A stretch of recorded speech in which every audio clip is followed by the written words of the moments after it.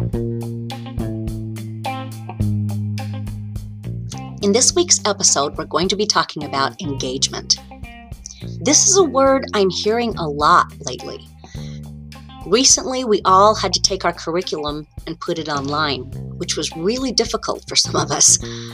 And online, it's very stark to see which kids are engaged and which kids aren't. So as we talk about the concept of engagement, the reality is it doesn't matter how long we've been teaching or how prepared we are or how cool the lesson is that we're about to deliver. Because if the kids aren't engaged, if we don't have their attention, none of that matters. So today, we're going to focus on engagement.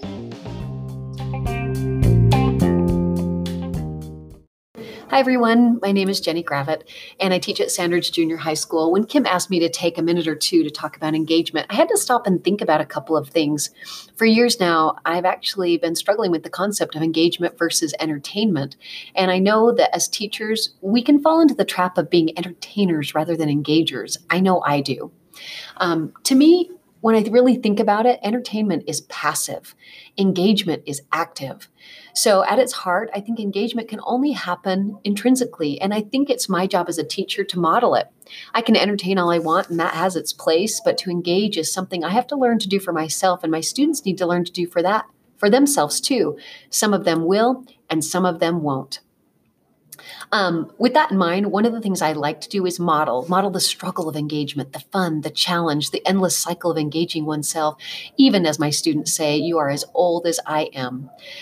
For the past maybe 2 or 3 years, for the past couple of years now, I choose random topics for the week, whether it's Mars, palindromes, ants, hockey. These topics sometimes deal with just factual things like, did you know? And other times they deal with more personal things like, what are your hobbies, talents, things you do to relax? So far this week, I've already seen a video of a girl knocking down an old shed. She said it relaxes her. A boy tying fly fishing flies, and another boy unicycling on my unicycle. He's much better than I am, by the way.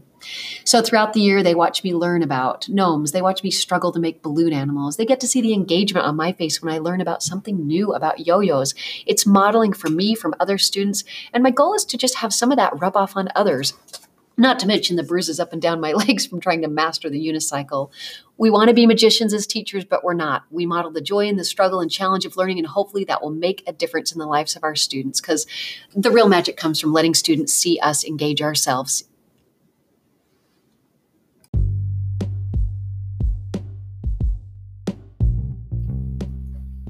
I am really grateful for Jenny's take on this, because that's power, noticing the difference between entertainment and engagement. And the way that Jenny does that is just brilliant, because she's brought in the power of modeling. She shows her students what it looks like to be excited about learning new things.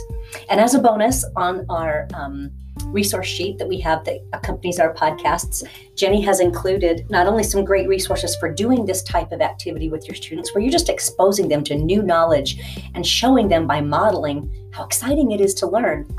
Jenny sent me a video of her unicycle project where she's learning how to ride a unicycle in full transparency with her students. It's a lot of fun. So if you want to check that out, that'll be on the bottom of our resource sheet. Next, I've asked Matt Winters to talk to us about engagement. Matt is kind of a local superstar that we have in the district. He is a tech wizard.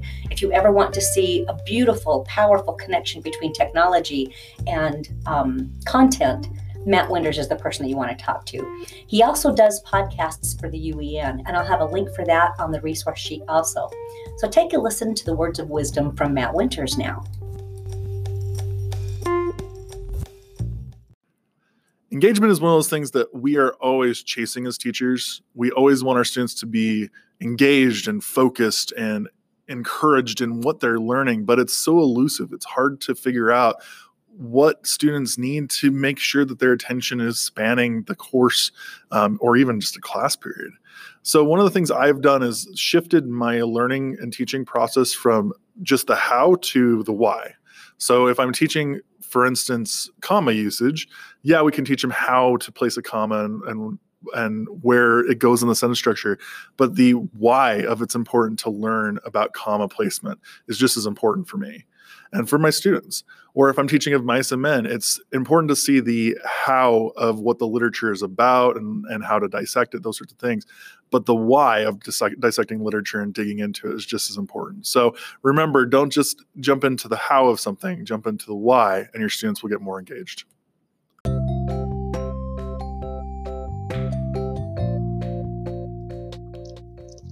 We have a lot of resources that I'll go over at the end of this podcast.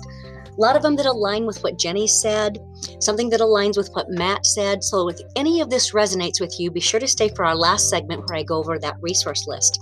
So now I get to talk to you about my two ideas for wicked engagement and very sneaky. Both of these are.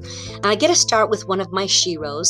Chris Devani has long been someone who has been a champion of reading, and I'm talking for a long time. At the beginning of my career, when I was in a different district, I used her books to effect some great change in my district because a lot of those people didn't believe that these kind of students, students impacted with poverty and students impacted with learning English as a second language would be capable of winning writing contests. And Chris Devani and the tenets in her book helped me reshape that culture. And those kids, the ones that they said really couldn't do that, were the ones that won that national writing contest every year, ever since. So I believe in the power of engagement. I really do. And if you want to have a good guru to guide you through that, Chris Devani is excellent. She has a new book out that I highly recommend, and I've put a link on that on our resource sheet. But what I wanted to talk to you today is about something that she brought up in one of the sessions that she's doing for Weber School District. So if you're lucky enough to be in the district and you want to learn how to help students engage in rigorous activities like reading, or basically any assignment that you give them, she has super sneaky, wicked, brilliant ways to bring students in. For instance, I read a book a long time ago called The Book Whisperer, and it talked about challenging students to read 40 books a quarter, which just sounds unrealistic. You got to read the book because it's totally doable. The other thing she does is she helps students make their thinking visible through their reading process with a product called Status of Your Reading, which a student fills out when they're done reading. And it just helps me track to see who's fake reading, who's really reading. It's very quick. I've given you 2 links on our resource page, and I'll go over with you later so that you've got this resource if you want. But the thing that was powerful was what I did at the very end. The Status of Your Reading is 5 questions, basically. Title of the book, what page did you begin on? What page did you end? I'm at the part where, and the student fills in that information. But the part that hit me was the challenge that Chris Devani gave us in one of these virtual sessions she's been doing, where she said, tweak one thing so that the student has to make their thinking visible and that it's relevant to that student. So I took her up on it, on one of these Status of My Readings. And normally, it's like a regular 8th grade class. I'll get between 60 and 80%, the first go when I do an assignment. But I tweaked the last question this time.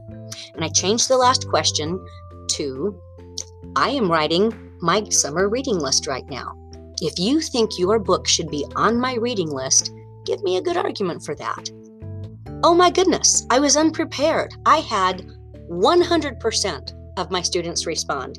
And I loved hearing their responses. Suddenly, instead of getting a sentence, I was getting 2 paragraphs, and I was getting passionate writing from some of the students that aren't even engaged sometimes. I mean, they were saying things like, Mrs. Irvine, whatever is at the top of your list right now, cross it off because I have a book for you. I couldn't believe the difference in engagement by changing one question. It was crazy good. I have one more thing. This is kind of cheating, but I think you'll appreciate it. We've done something crazy here at South, which is a little bit different, and I have to introduce you to Bentley, our reading dog. I noticed that students have a hard time reading out loud, and so about 5 years ago, our brilliant librarian, Mr. Wooten, and I put our heads together because he has this wonderful dog named Bentley, and we decided maybe if students won't read out loud to each other, maybe they'd read out loud to Bentley.